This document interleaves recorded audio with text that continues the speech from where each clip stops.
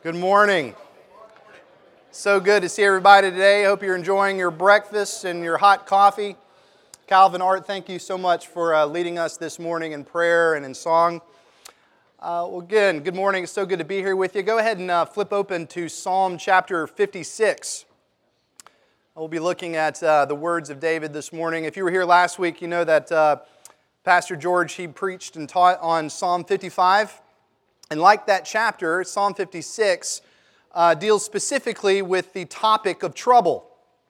One of you a couple of weeks ago told me, Barton, it seems as if a lot of the chapters we're looking at has to deal with trouble. And the answer to that is yes. We talk about a trouble a lot in here. God's Word talks about trouble a lot. And I, for one, am thankful. It feels like I'm stepping in trouble all the time. I don't know about you. Life is filled with trouble. That's what Job tells us, that life is short and it is filled with trouble. So how gracious it is of God then that through His songbook, He gives us the words that we need for those seasons of life when we experience trouble. And it's no different for Psalm 56. Last week we saw and talked about the trouble that comes to us from those that we hold dear in acts of betrayal. Today we're going to see that God shows us what we must do and gives us the words that we need when it seems as if the entire world is against us. And we're going to see what God has to say about that. Just a little bit of context so we know what's going on in Psalm 56. David wrote this, and it's a season of his life that's depicted in 1 Samuel chapters 21 through 22. You can look at that later. But it's a very precarious season of life for David. He's not yet king. In fact, he's on the opposite end of the spectrum. During this time of David's life, he was a fugitive. He was running for his life from the man who was the king of Israel, Saul. And Saul, with all of his resources and all of his men and his armies, were hunting for David, and they wanted him dead. David was on the run for his life as a fugitive, all by himself, no one with him. His 400 men were not with him yet. He was all by himself. And we see this aspect in David's life, this season of David's life. He came to a state of where he was overwhelmed with panic. He started doing goofy things. In fact, for whatever reason, we have no idea, in his attempt to run away from Saul, he runs towards the city of Gath. And we see this in 1 Samuel 21 and 22. He runs to the city of Gath, which, if you don't know, was a stronghold for the Philistines, and it was also the hometown of Goliath. Now, in case you're wondering if this is an odd strategy by David, you would be right. Why? Because remember, the Philistines were the arch enemies of the Jews, and oh, by the way, Goliath had just been humiliated and killed by David in battle. So this isn't just an odd strategy from David, it's complete lunacy that he's running to the city of Gath to get away from Saul. In fact, it's much worse than that. On his way to Gath, he stops off in this small town where he meets with one of his friends, Amalek. And Amalek wants to help David because David's all by himself. He has nothing to protect himself. Saul and his troops are after David. And so Amalek gives David a sword, which just happens to be the old sword of Goliath. So here you have our man David. He's running from Saul. He's going into the stronghold of his nation's enemies, to the hometown of the man that he just humiliated and killed in battle, carrying that same man's sword. All right, just complete lunacy. Why on earth would David do such a thing to get away from the trouble that he was already in? In fact, it's this action that tells us that David was in a state of panic. One commentator says that his actions here, his strategy, can only be explained by the irrationality of despair. You ever been in those seasons of despair or just you're being flooded with the waves of worry that you're just not thinking straight? You're just doing dumb decision after dumb decision, doing anything you can to escape whatever trouble you're in, and in so doing, you just make dumb mistakes. That's what David did. He ran from Saul into the arms of another enemy who wanted him dead as well. So here's David. He goes into Gath, and, well, of course, he's immediately arrested because they knew who David was. Not only was he holding Goliath's sword, which was kind of a clue, but they also heard the songs that were being sung by David. The songs, by the way, that were mocking the Philistines. The song, Saul has struck down his thousands, David his 10,000s. They heard that song. Who were those thousands and 10,000s? Well, those were the Philistines that David was now hanging out with in Gath. There was a wanted poster for David in Gath. They wanted him dead. The whole city chanted for it. And so they arrested him. Of course they arrested him. They beat him senseless, they arrested him, and they were waiting to put him to death. Now, in the prison cell, he started doing what probably most of us would do. He started acting like a crazy person. He started etching things in the walls and the stone floor. Spittle was all over his face and beard. He did that purposefully. He messed up his hair, started uttering nonsense. And for some reason, that worked. The king of the Philistines, he wanted the real David, the man who defeated his boy Goliath, and he wanted to kill this man, not this small shadow of who David used to be. And so almost kind of in mercy, but really he just didn't want anything to do with David anymore. David was a broken man, so he kicked David out of the prison cell and out of Gath. So here's David now running from two enemies, Saul and his armies, and the Philistines. And he's wandering by himself all alone. In some way, somehow, he finds this cave in the town of Adullam. And he goes into that cave, and it's there in complete isolation that he pens Psalm 56. And in these words, we see from God what we must do when we too, like David, seem like the world is against us. Let's read it together, Psalm 56. This is the word of God. Be gracious to me, O God, for man tramples me. All day long an attacker oppresses me. My enemies trample on me all day long, for many attack me proudly. When I am afraid, though, I put my trust in you. And God, whose word I praise, in God I trust, I shall not be afraid. What can flesh do to me? All day long they injure my cause. All their thoughts are against me for evil. They stir up strife. They lurk. They watch my steps as they have waited for my life. For their crime will they escape? In wrath cast down the peoples, O God. You have kept count of my tossings. You put my tears in your bottle. Are they not in your book? Then my enemies will turn back in the day when I call. This I know, that God is for me. In God whose word I praise, in the Lord whose word I praise, in God I trust, I shall not be afraid.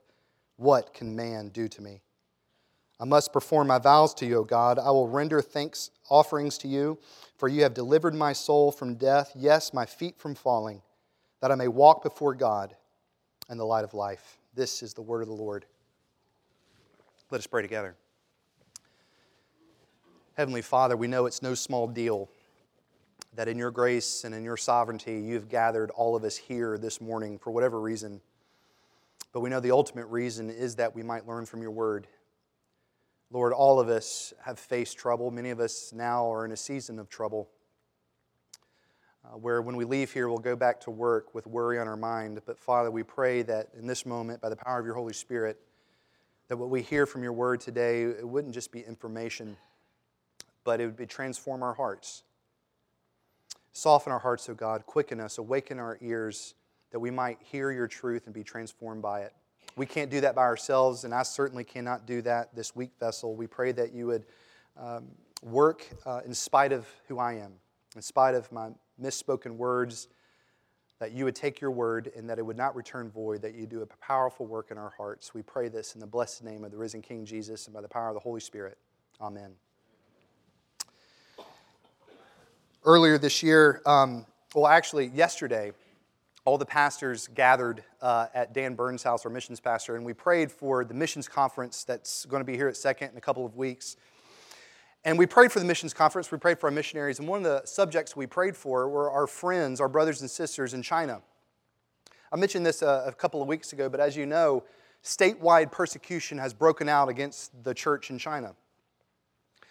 And the persecution is this, that if the church does not register with the government, that is, that they wouldn't, unless they synchronize their faith with the government ideals, and what that meant was that essentially they preach the sermons, they read the passages and sing the songs that the government says is okay to preach, read, and sing. If they didn't do those things, then all hell would break loose. And that's essentially what's happened. The government is following and keeping tabs on church leaders, Bible scholars, pastors, elders, church leaders in the church. About a month ago, hundreds of people were arrested, sometimes violently. They were dragged from their homes in the middle of the night. And even to this day, there are certain loved ones that have no idea where their spouses, where their fathers, where their friends are. You can imagine it's a very dark time to be a Christian in China right now. There's lots of fear that they must be experiencing. But that's why the correspondence that we've received from our partners there and our friends have been so amazing. It's utterly shocking. What we've seen, that in spite of all these troubles that they are experiencing, not only are these Christians persevering, they're actually thriving. There's much fruit that's being seen right now in this persecuted church, with these people experiencing horrors and troubles that we've never experienced. In fact, most people in China have not experienced the level of persecution they're experiencing right now, but nevertheless, they're not only persevering, they're thriving. Here's a couple of excerpts from some of the correspondence that we've received. The one I want to read is by an elder. His pastor had been arrested. He is preparing to be arrested, and he is informing his church how they should view and handle their persecution. This is what he says. He says, "Beloved brothers and sisters, do you have joy? Are you rejoicing in the fact that you are suffering with Christ because of this church? Don't you know how blessed you are? The Lord is bestowing on us, poor people, today treasures of glory from heaven. The Lord Himself is bestowing on us, weak people, comfort from heaven. The Lord is shining on us, blind people, His great light of life. Thank the Lord, church, for these hardships, for shaping us according to His word. May the Lord give us great joy and true hope as we rely upon and trust Him." In another letter he sent to, these churches sent to their partners like us here in the States, they asked for prayer, and those prayer requests had nothing to do with praying for the release of our friends and pastors. It didn't ask for us to pray for the end of persecution, but rather it prayed that the glory of Christ would shine forth and they would have an opportunity to share the gospel with their captors. Those were their prayer requests. Now, people all across the world, not least of whom their captors, were asking the question, how in the world is that possible? How do they have that worldview, that mindset, that disposition in the middle of the tyranny that they're experiencing? The tactics of their captors are not working. How is this possible? Well, it's possible for the very same reason that David found to be true in the darkness of that cave. It was the Word of God.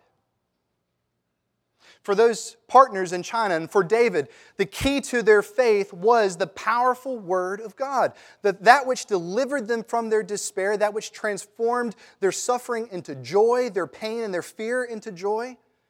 That which David would later call the light of life, that is, it gives us light in the darkness of life, is the powerful Word of God. That is the key to their faith. Friends, have you ever been afraid? Are you afraid right now? Are you in something in your life right now that's just beyond your control? You're in over your head. Have you ever experienced those seasons? Are you experiencing those seasons right now where those floods of worry just come over you as you're trying to go to sleep and it robs you of sleep? If you've been there or if you are there, Psalm 56 is going to be an encouragement to you. In fact, that's why God gives us Psalm 56. Right there in the title, there's this word, it's spelled mitkam. I'll probably mispronounce that, but this is what it means. It means engrave. And what that means is that God gives us this lesson of David for a bunch of guys like us so that we would have engraved on our minds and in our hearts that when we experience seasons of trouble, we might know that when we trust in God and His Word, our fear will give way to powerful, defiant faith. When we trust in God and in His Word, our fear, no matter whatever our trouble is, our fear will give way to faith.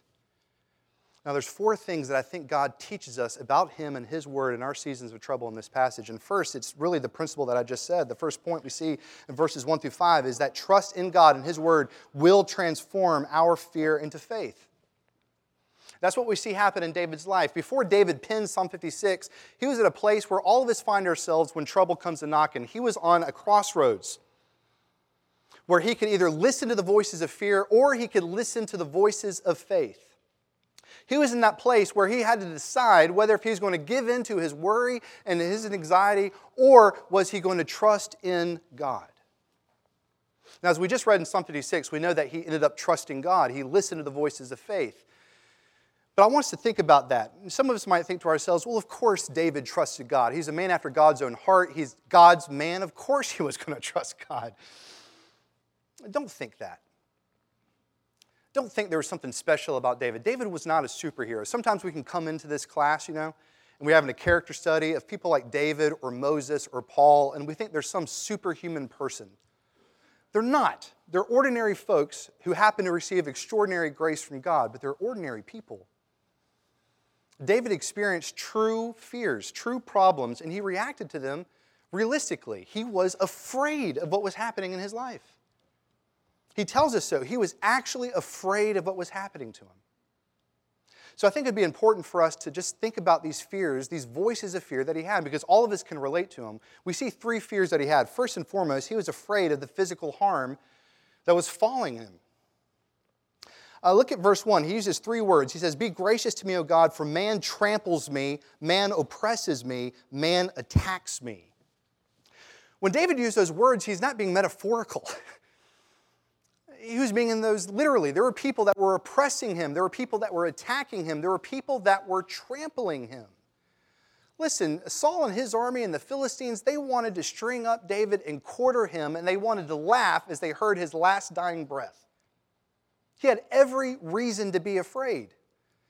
First off, they beat him to a pulp. Now he was in prison, and he knew the worst was about to come. They were about to put him to death, and he was afraid of that. It's important for us to remember that David was not a superhero.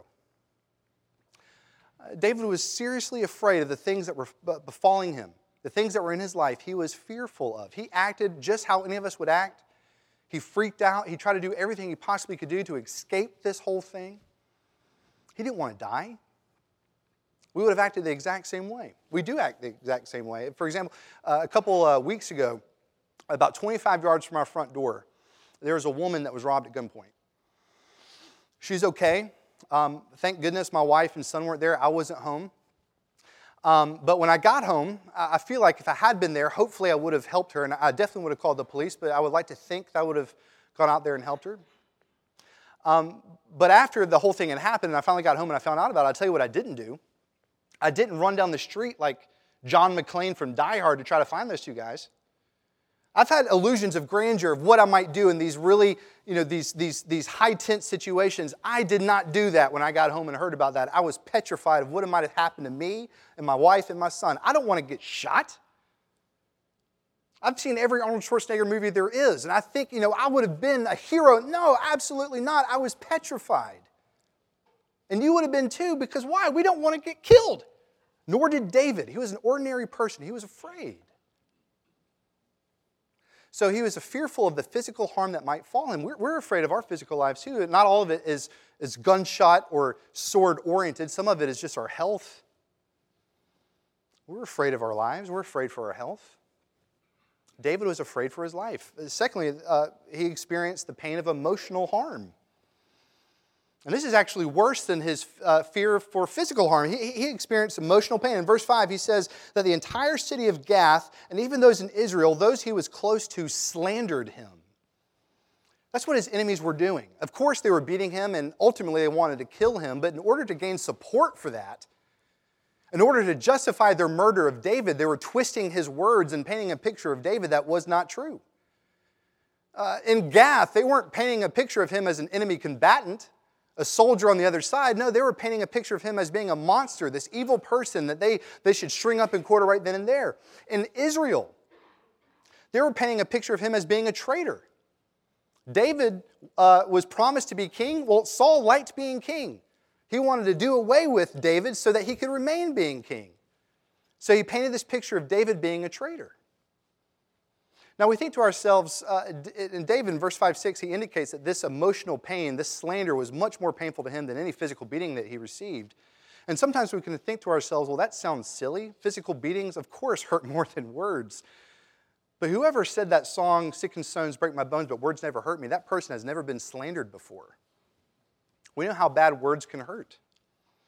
I think George alluded to last week that some of the worst pain that we could ever experience in this life is when those who are close to us, who are supposed to have our back, say, for example, the king of Israel, Or say, for example, your business partners, or your friends, or your wife, or your children betray you. Is there anything more hurtful than that? When you get falsely accused, or when a picture of you is being painted that is simply untrue.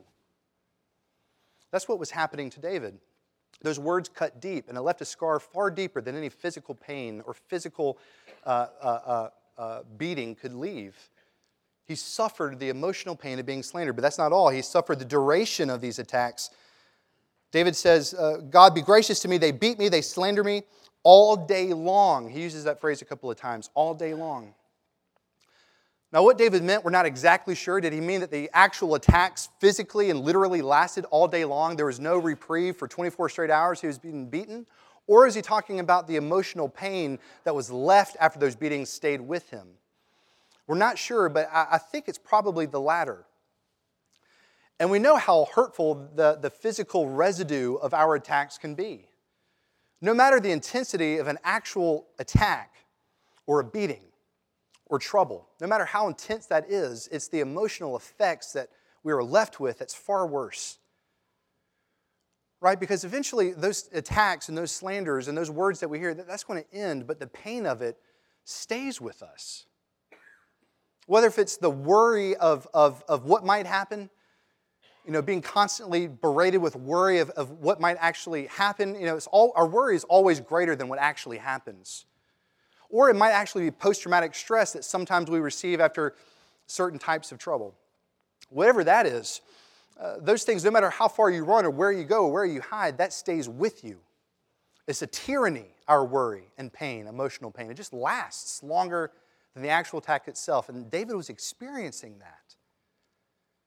David was a beaten down person emotionally. He was depressed, he was anxious, he was worried, he was afraid for his life. And lastly, he was completely isolated. As horrible as all of that junk was, how much worse was it that there was no one there to help him bear it? There was no one there for him to commiserate with. There was no one there to encourage him. There was no one there to pray for him. There was no one there to show him what he's got to do to get out of this mess because he knows that he can't figure it out. His mind is going all over the place. He just realized that he ran into Gath, for crying out loud. There's no one there to help him. So he's desperate, he's isolated, and the voices of fear keep on growing louder and louder and louder. And as you know, it's when those voices of fear grow loud that Satan does his worst work, when he tempts us to despair, when he convinces us that God is not powerful, that God has abandoned us, that we're hopeless, and that we are doomed. It's when those voices of fear are loud that we hear the voices of our tempter. So those are David's fears. Those are the voices of his fear. They're very real, and he reacted to them reactionally. Realistically, he was afraid.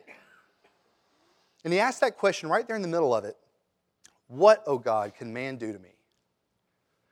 Well, he just told us man can do a lot. Man can do a lot to us. But this is where this psalm really gets cool. Because when David asked that question, friends, he's really not asking a question. When David says, God, what can man do to me? He's asking a rhetorical question that's dripping with confidence. Do you notice that when you heard the words of this psalm? When he asked that question, it's a rhetorical question that's dripping with confidence. Somehow, some way, in the midst of the darkness of his life, David developed a defiant faith. And so when he asks this question, it's a rhetorical one. It's dripping with confidence. God, what can man do to me? I don't give a rip what man can do to me. This is what he's saying. Let them do their worst because ultimately man can't do squat against me. That's my paraphrase, but that's what David is intending here. He's saying man can't do a blessed thing to me. Yes, they can destroy my body, but man ultimately can't do a single thing to me. David had a defiant faith, right? How in the world did he develop that in the midst of his situation? How are our brothers and sisters in China, how do they develop that defiant faith? We have to ask that question. Why? I mean, if someone says, I am afraid, then says, therefore, I will not be afraid, we have to ask how. Without David telling us how, Psalm 56 is completely useless to us. How does David develop that defiant faith despite his circumstances? It's simple. He simply puts his trust in God. Our faith is a gift from God. It's nothing that we do to earn that or to develop that. It's a gift from God. However, it is a volition of the will to actually use your faith. And so David says, in spite of his circumstances, I will trust in my God. And as we see here, it's when we trust in God that we develop a defiant faith in spite of our circumstances. And there's a couple of things that we learn about what a defiant faith is, what it means that has a defiant faith. First off, it means that the object of our faith is God himself. In verses 3 and 4, and again in verses 10 and 11, David says, I will trust in God. I love this. You see it. It's like a refrain. Like the song we just sang, there's a refrain, and David's refrain is, in God I will trust. Verses 3 and 4, and again in verses 10 and 11. Remember, this is poetry that we're reading here. People of Israel sang these in worship. David sang this. And what that means is, when David is in the throes of worry, when he's in the darkness of his cave, he had a melody in his heart. There was a song in David's heart, and the refrain of that song, in spite of his circumstances, is, I will trust in my God. Yes, people beat me, but I will trust in my God. Yes, people slander me, but I will trust in my God. Yes, people want to destroy me and take away God's promises, but I will trust in my God. Over and over, he sings this song in his heart, I will trust in my God in spite of what is happening around me. Do you ever wonder why that sometimes is not the song of our heart as Christians? Oftentimes, the song of our heart are the voices of fear, right? Why isn't that I trust in God the song of our heart when we experience our trouble? I think this is why. Church Father Augustine, he had a phrase that he would often use, and it was this: in the midst of trials, we often see the greatness of evil and not the power of God. That is to say that sometimes we make our troubles worse than they are, or if our troubles are in fact big troubles, sometimes because we fixate on our troubles rather than God, God just kind of fades off into the distance. We've been consumed by whatever that evil is in our life, whatever that trouble is. We've fixated on it. It kind of reminds me of the aperture of a camera. Reggie, tell me if I'm wrong in describing how a camera works, right? Please do, because I don't want to give false information here, Reggie. But there's an aperture in the camera. And when the aperture is closed, there's less light that comes in. When that happens, that means that whatever's in the background, that becomes more clear. Whatever it is that you actually want to take a picture of, it's kind of fuzzy, it's out of focus. But when you open up that aperture, more light comes in, and that which you really want to capture comes into view. It becomes focused. And that stuff in the background, it just becomes fuzzy. It becomes less important to whatever's in the picture. Oftentimes, when we experience trouble, we fixate on the things in the background, and God becomes fuzzy. In order to correct that, we just need to correct the lenses of our heart. What is the focus of your heart? Do you fixate on your troubles, or do you fixate on God? If you want to know, just listen to the song of your heart. Is it the voice of fear, or is it that refrain, I will trust in my God?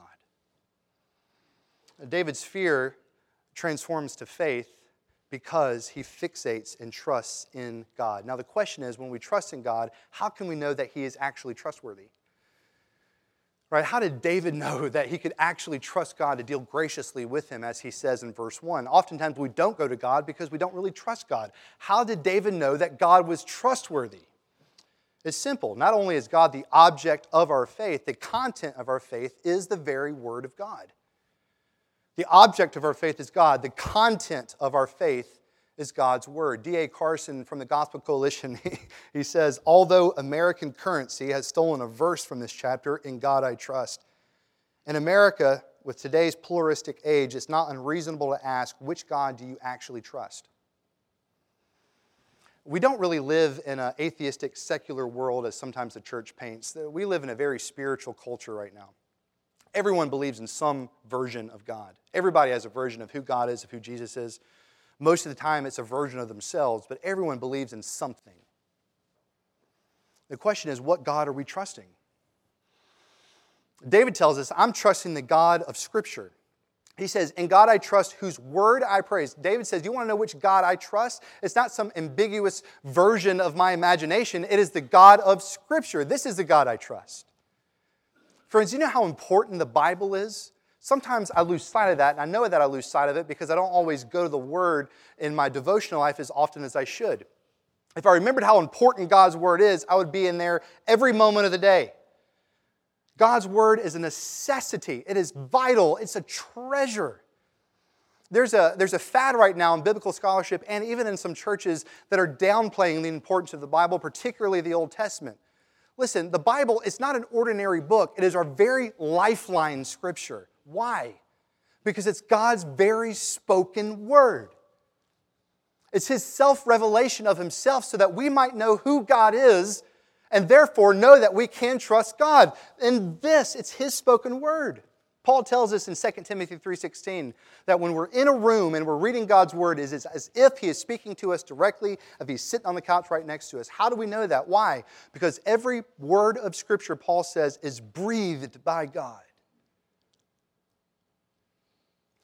It's Spirit-inspired. Third person in the Trinity causes the biblical writers to write what He pleases. So that means whenever you read God's Word in the privacy of your own home, before you come here right now or later in church, or whenever it is you read God's Word, it's Him speaking to you, friends, directly, telling you who He is and why you can trust Him. That's why God's Word is so important for our lives in the faith. Because without it, we simply do not know who God is. And we wouldn't know how we could trust Him. But David, he dives deep into the Word of God, and that's the content of his faith. That's what enables him to trust God. Now let's think about David really quick. What is it he's talking about when he says, in God's Word I praise? Because when David wrote that, he really only had the first 5 books of the Bible, the Pentateuch, maybe the book of Joshua, at most 6 books of the Bible when David wrote this. So let's press down deep in that. When he says, in God's Word I praise, of course he meant all of the Scriptures that he had. He knew that it was all God's Word. But there's something specific that I think he's pointing to. In God's Word I praise. I think what he's talking about are the promises of God. And we see this, I think, illustrated in our passage. First off, he knew that God dealt graciously with His people because in those 6 books of the Bible is a record of all of God's gracious acts of redemption. He knows that God acts graciously to His people. But David also knew, too, that God will deal graciously with him personally. Look what he says. What verse is it? Verse 9, he says, I know that God is for me. He knows that God is for Israel. He knows that God is for His people, but that's not what he says here. He says, I know that God is for me personally. How much of a difference is that? I know that God is for His church. I know that Christ is going to sustain His church. But how encouraging is it to know that God is for me, Barton, personally, that God is for you personally? Now, what was David? What specific promise was he talking about? I think he was talking about probably the Davidic covenant. When God, through the prophet Samuel, promised David that he would be the king of Israel, that his throne and his kingdom would be an everlasting kingdom, and even the Messiah would come from his lineage. He took his fears to that. That was the anchor of his soul in the midst of his fears. Why? Well, he was not king yet, was he? He was in a prison, and then he was in a cave all by himself, and the king of Israel at the time was trying to kill him. These promises have not come to pass yet. And therefore, David says, I know that God's going to deliver me from this. I don't know how He's going to do it, but I know God is a man of His word, that He keeps His promises, and therefore, I must be delivered from this somehow. The content of God's word was the content of his faith. He trusted God's promises, and to trust God's promises is to trust God Himself. Now you ask, why is it significant for us in Amen Bible Study? That was a very specific promise, if that's what David was talking about, to David.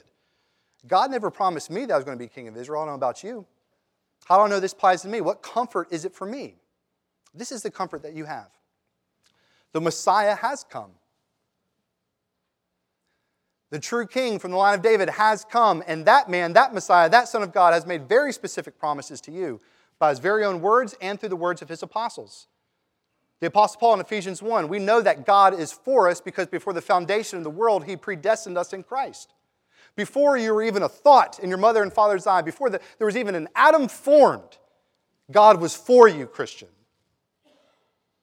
God is so for you that He gave His only begotten Son, that should whoever believe in Him might not perish but have eternal life. That's how you know that God's for you. God is for you, so much so that He actually became against His Son. He laid on Him the iniquity of us all. He received the wrath that we deserve because God is for you. God is for you so much, Paul tells us in Romans 4, that He was raised, Jesus, for our justification, for your justification. That's how you know that God's for you. And if God was for us then, Paul says, we know that now nothing could ever separate us from the love of Jesus Christ. That is how you know that God is for you individually, for you personally. And when you cling to those promises, then you can ask that rhetorical question to yourself, what can man do to me? Not a dadgum thing, because my God is for me.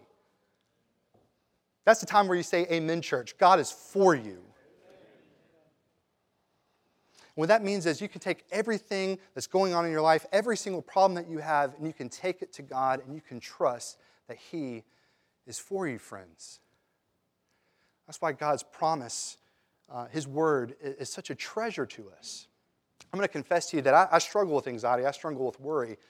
And if you're like me, there's a great resource over here at the Christian Psych Center, wherever we are logistically. And one of my counselors over there, a man that I love deeply, he helps me remember that. This is what he does. He says, Barton, what is it that's bothering you today? What is it that you're worried about? What is it that you're anxious about? And I'll tell him, and he'll actually get me to write it down on a piece of paper. Then he'll say, Barton, if someone came into your office as a pastor and they said that they were worried about these same things, what would you tell them? And I would tell them, well, you need to go to the promises of God. Because, Barton, that's exactly what I want you to do. I want you to write down those worries, and I want you to think about what it is you're not believing about God. And whatever that you're not believing about God, I want you to go into the Scriptures and find those promises and write them down right next to your worries. And the next time you worry and you're anxious, I want you to cling to those promises of God. Friend, because God is for us, that means you don't have to be worried about your trouble. It's an opportunity for you to cling to the promises of the Lord. And when you trust in God, when you cling to His promises, this is what happens every single time. Your fear gives way to defiant faith. Trust in God and His Word. And your fear will give way to defiant faith. That's the main principle. Now, the next couple of points we're going to move through pretty quickly because I know we spent a lot of time on that. Because of God's Word, number 2, we can trust that God, or rather we can trust God in the middle of every trial. Because of God's Word, because of what He tells us in His Word, we can trust Him in the middle of every trial. Now, this is not explicitly stated in our text, but I think it very much is implied. And I want to stress it, particularly the phrase, every trial. We can trust God in the middle of every trial. I think it's important that we remember that because sometimes we run into the fallacy of differentiating between that which is sacred, quote unquote, and that which is secular. That is, because I'm not a missionary, because I'm not involved in some sort of vocational ministry, because I'm not being persecuted for the faith, well, maybe then these promises don't apply to me. We can beat ourselves. Our suffering isn't good enough for the Lord, sometimes we feel like. You ever been that way? Ever felt that way? Well, of course God is going to sustain our brothers and sisters in China. They're being persecuted for their faith. Of course God is going to sustain David and be with David and is for David. He's the promised king of Israel. He made a covenant with David. Of course He's going to sustain David. Of course God is going to be behind His preachers and His missionaries. They're trying to expand the kingdom of God. My suffering has nothing to do with that.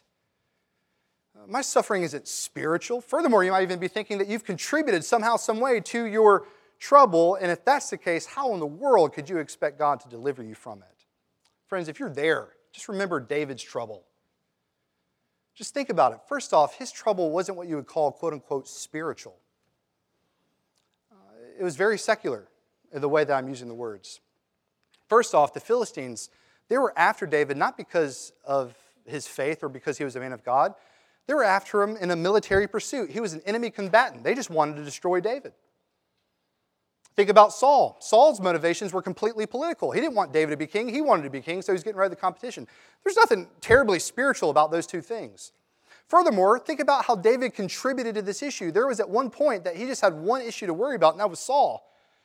But because he lost his mind and ran into the city of Gath, he now has two enemies chasing him, which is kind of a big deal. One commentator said the very fact that David left the promised land to go into the pagan world, Gath, meant that David was essentially abandoning the provision and promises of God. David contributed to his issue. He made his issue bigger and worse. But that did not stop David from going to God in verse 1 and said, God, please be gracious to me. And that, by the way, is rhetorical. He knew that God would be gracious to him. He knew that no matter if his problems were unspiritual or even if he contributed to them, he knew that he could trust them into God's hands. And friends, you can trust absolutely everything into God's hands, even if you're the cause of it. You can trust God with it. Why can we trust God with it? Number one, because we see in Scripture and in this passage that God is providentially in power over everything. God is sovereign over absolutely everything. The Westminster Confession of Faith, which is a summary of the Bible, it's a way to systematize theology and helps us understand and learn better and quicker who God is. there's a question that asks, what are the works of God's providence? And this is the answer. God's works of providence are His most holy, wise, and powerful, preserving and governing of all His creatures and all their actions. That means that God is with you and is powerfully in control of absolutely everything that happens, not just the spiritual stuff. He is sovereignly with you in absolutely everything. And just in case you're wondering, the Westminster Confession did not make that up. It comes right out of 2 Chronicles 6:19 or 16, verse 9. For the eyes of the Lord run to and fro throughout all the earth to give strong support to His people. It does not say that God gives strong support to those who are being only persecuted for the faith, those who have only been promised to be kings of Israel. No, it says to all His people He gives support to. He is with you in absolutely everything. He's with you through absolutely everything. David says David trusted in God's sovereignty and His providence, and he knew that God's people and himself could trust into God's hands absolutely everything that happens. There's absolutely not anything in this world that could thwart God's plans for His people, even those things that aren't spiritual. So whether if you have spiritual things going on in your life, spiritual troubles, or whether if you're just worried about your family, your kids, the state of your marriage, your job, your health, or maybe you're just dismayed by all the evil stuff we see happening in the world, or maybe you're just terrified over something that you've created. No matter what it is, you can trust it into God's hands because He's sovereign over absolutely all of it. Furthermore, you can trust God in the middle of every single trial because God in His grace uses our trials for our benefit. It's kind of strange to say that, but God does use our trials for our benefit. We see that happen in David's life, right? It's in the middle of his trial, in the middle of his suffering, in the middle of the darkness of that cave that God draws David closer to Himself. That's what God does. Notice, though, what David doesn't do. He doesn't say, God, I'm going to go to Your Word, I'm going to praise Your Word, I'm going to read Your Word, I'm going to follow You if You deliver me from all this. That's not how sanctification works. It's in the midst of our trials, it's in the midst of our suffering that God does His work on our hearts. It's in the midst of some of the people that are most holy in my life, if that's the way to describe people. But those who know God the most, that a level that I aspire to, are those who have suffered a great deal. Because it's in the middle of their suffering they get to know who God is. God reveals Himself. He draws Himself closer to the brokenhearted. That's what He tells us in Psalm 34. That's the ultimate purpose, by the way, of what God does using our trials for our benefit, to draw us closer to Himself. What are some of those other reasons? Well, there's thousands, but here's a few. One is to be more aware of our dependence upon Him. Psalm 34 teaches that. It's when we're brokenhearted, God draws close to the brokenhearted. It's when we're brokenhearted that we're aware of how dependent we are of God. It's not until then. It's only when we're brokenhearted, because before we're brokenhearted, we're still looking to our own strength and the things of this world, but it's when we're at our wits' end, when our hearts are broken, it's then that we finally look up to the cross and see how dependent we are of His grace. So He draws us closer to Himself. Furthermore, He uses our trials to cut out the idols of our heart. That's how Micah describes it in Micah chapter 5. Sometimes God allows us to go through things to cut out the idols of our hearts. He's performing heart surgery. Does that hurt? Yes, heart surgery hurts. Why does God do it? To make us more like Jesus. Isn't it gracious of God that not only does He receive us as we are, you never have to clean yourself up to God. You can go to Him as you are, but God in His grace too will never leave you as you are. How awesome is it to know that the man that you are today is different from the man that you were 5 years ago. If you're in Christ, what's happened to you in that time frame? You become more and more like Christ. And how does He do that? Jesus tells us in Mark 9, He salts us with fire.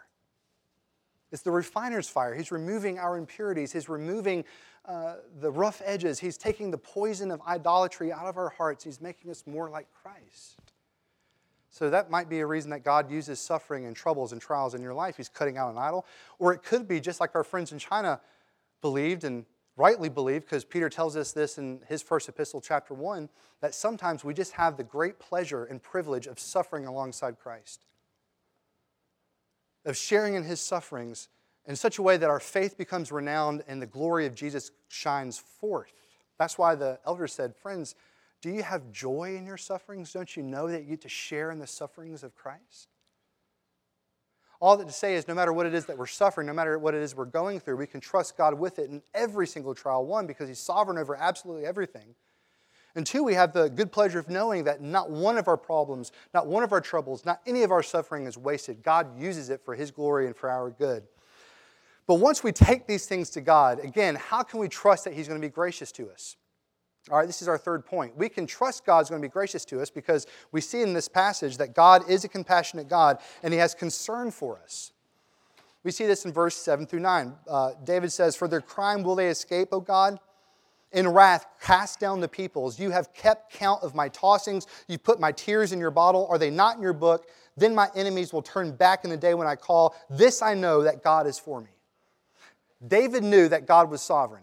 We know that God is sovereign. We know that God is even so sovereign and even so good that He even takes the worst things in our lives and uses them against themselves for His glory and for our benefit. But still, how can we trust that God's going to be kind about it? How do we know that He's going to be gentle with us? Well, David points us to His Word. David tells us. And he tells us that we can be sure, beyond a shadow of a doubt, that God will be compassionate with His people, and He does have concern for us. So much so, it's just like a father has concern for their children. That's how much God loves you. That's how much He cares about you. Just as a father is concerned for his kids, that's how our Father in heaven feels about us. First off, we know that God sees us. David says, "You have kept count of my tossings, O God." How amazing is that? What David is saying is not only is God aware of where I've been and where I'm going, He's keenly aware. He addresses this specifically, which means God is keenly aware of all the sleepless nights I've had. Is that encouraging to you? That God knows every single moment that you haven't been able to sleep and every single moment you've been overwhelmed with worry. It's in those times where we can't sleep, when the floods of worry have come over us, that we feel like no one possibly could understand. Even when we try to explain it to people and they try to give us a reasonable explanation or a reasonable answer, we feel like we're speaking a different language because we think to ourselves, there's no way they could experience or understand what it is I'm going through. And that might be true. Sometimes we're just going through stuff that we really can't describe to our spouse or to our kids or our best friend. They just don't know. But we never have to wonder if God knows. That's what David says. God knows you. He sees you. He would later say in Psalm 139, "O Lord, you have searched me and you know me. You know absolutely everything there is to know about me. You know when I sit down. You know when I rise up. You know all of my movements. You know my thoughts. And you are acquainted with all my ways." How encouraging is it, friends, that you never have to introduce yourself to God? Ever. Once you've prayed to God and you go to work and you do your thing and you go back to God in prayer, you never have to bring a bullet point list of the things that you all previously talked about. You never have to reintroduce yourself to God. Ever. That's a great comfort for us introverts, okay? For us introverts, when we go to big parties or big gatherings, it is awful. Because first off, you don't remember anyone's names, the people that you're supposed to remember, so that's always awkward. It happens to me all the time. And sometimes, too, you have to reintroduce yourself to the person that you've met 10 times, which is also awkward. Friends, you never have to do that with God. He knows you better than you know yourself. He knows your thoughts. He knows all your ways. You never have to introduce. Does that comfort you? I hope it does, friends, because that's the difference between owning your faith and renting your faith. We rent our faith when we go through some nasty thing and we throw our hands up in the air and says, well, it looks like God has abandoned me. Does God even care about me? God, you can have this faith. I'm going to go try it on my own. We do that sometimes. That's what you call renting your faith. Owning your faith. That's what I want to do. I want to do what David did. In the midst of his circumstances, in the midst of his trouble, he says, I will put my trust in God because I know that He sees me, and I know that He knows me, and I know that He cares for me. It's when you own your faith, that defiant faith, when you're trust in the Lord, that's when your fear turns into defiant faith. So one, we know that God sees us. Two, we know that God cares about us. This is what David says. He says, God bottles our tears. How reassuring is that? It might seem a little sensitive to some of us, but friends, that's a beautiful truth, that God bottles our tears. This is what that means. Every time that you weep when your kids go to bed and your wife goes to sleep, for some reason we don't want them to know that we're sad or upset or fearful, but when we're crying in the solitude of our own homes, or when we're driving to work and tears are coming down our eyes by something that's bothering us, or maybe it's those silent, invisible tears that no one else can see, but we can feel when the back of our throat tightens. Those tears that we wish that the people that were causing us pain would see, or when we wish our kids knew how much we wept over them and prayed for them and cared for them. Those tears, God bottles. He remembers every droplet that falls from your eye, and they are precious to Him. That's what David is saying. They're precious. Jesus says the same thing, by the way. He uses a different analogy in Matthew chapter 10. When Jesus says, "Do you know that your heavenly Father will not let a sparrow fall to the ground apart from His will? And do you not think He will care for you also?" What David is telling us, what Jesus is telling us, is that our Father in heaven cares about us as individuals. They care deeply about us. And God feels that. He's compassionate towards you. Why? Because His only begotten Son came down into our own griefs with us and for us as our great high priest. Why did He do that? Because He loves you. God cares for you, brothers. Ultimately, God is compassionate and He has concern for us. We can know that because ultimately He tells us that He's going to deliver us from every trial. We see that in verses 7 and 9. In verse 9, David implies that sometimes God delivers us from our trials in this life. He said after God bottles His tears, He says our enemies will turn back. And what He's talking about right there is the power of our tears. He says compassion swings to those who are weeping. And oftentimes, that in itself rebukes our enemies. I want to let you know on Valentine's Day how awesome of a husband I am. After my honeymoon, we got back, and my wife and I were still trying to figure out what it means to be married, and we're still figuring that out 6 years later, so nothing much has changed. But that first week after our honeymoon, we're going through expectations of just how we were going to do life together, and one of her expectations was that we would not have a television in our bedroom, and we wouldn't watch TV at nighttime. We would just hang out and talk. What a monster, right? What are you talking about? Jack Bauer comes on at 7 p.m., honey. What am I supposed to do with 24? Come on. Unreasonable, this woman. And so we're having this argument, and I really get mad about Jack Bauer. And I get mad, and I start yelling at her. And she's looking at me like I'm the biggest idiot in the world. But as I'm going on about how important Jack Bauer is to me, tears start to well up in her eyes. This is real. This happened. Tears began to well up in her eyes. After she was looking at me like I was an idiot, I could see her eyes become red. And when I saw that, it stopped me in my tracks. And this is why, because I realized that I was about to sacrifice intimacy with the woman that I promised to God and everybody that was at my ceremony that I would usher her to the throne of grace. I was about to sacrifice intimacy for her for a preference that I wanted to watch Jack Bauer. It rebuked me. It turned me back. Amy Carmichael says our tears are everything to God, every one of them. Truth is, though, sometimes God does not deliver us from our enemies in this life. We see this in David when essentially he's pointing to the day of judgment where he says, "Cast down your and my enemies, O God." God might not deliver us from all of our enemies in this life. We still might have thorns in our life, as Paul himself had a thorn in his side all of his life. But we still can have the assurance that one day all things will be made right. Jesus promised us that it would. The prophets promised us that it would. Revelation paints a picture of what it will one day be like. And you know that picture, the day that every tear will be wiped from our eyes. God will remember them because they're written in His book and He has bottles of our tears, but you won't remember them. Everything sad that's happened to you will be made untrue. Every trouble, every problem will be done away with, and justice and righteousness and peace will reign. And friends, that victory is so sure. Your vindication as a man of God is so sure that you can celebrate that victory in the present. You can enjoy the peace that Christ has won for you in the present. You can endure injustice in the present because you know that God has the last word. That's what David shows us in this passage, and that's what he's trying to convince us of. That no matter how dark your cave is, it's when you trust in God and cling to the promises of His word, your fear will transform into defiant faith. It reminds me of Psalm 77. Psalm 77 is one of my favorite passages in the Bible. I don't know if we're going to study that in this lesson series, so I won't spoil it for you, but this is essentially what Psalm 77 is about. There's a man who experiences some great hell. We're not exactly sure what it is, but it's just beating him down. So much so that he says to the Lord, that you've stolen my peace, O God. You've kept my eyes open. My arms are weary from reaching out for you. He can't go to sleep. This thing is just completely messing him up. But then in the middle of the passage, this is what he says. But I will remember. What is he remembering? He's remembering Scripture. that describes every gracious action of redemption that God has achieved for His people, most notably the Exodus account. And this man says, God, if you were gracious to me then, if you were faithful to me then, I know beyond a shadow of a doubt, even though I can't see you, you're going to be faithful to me now.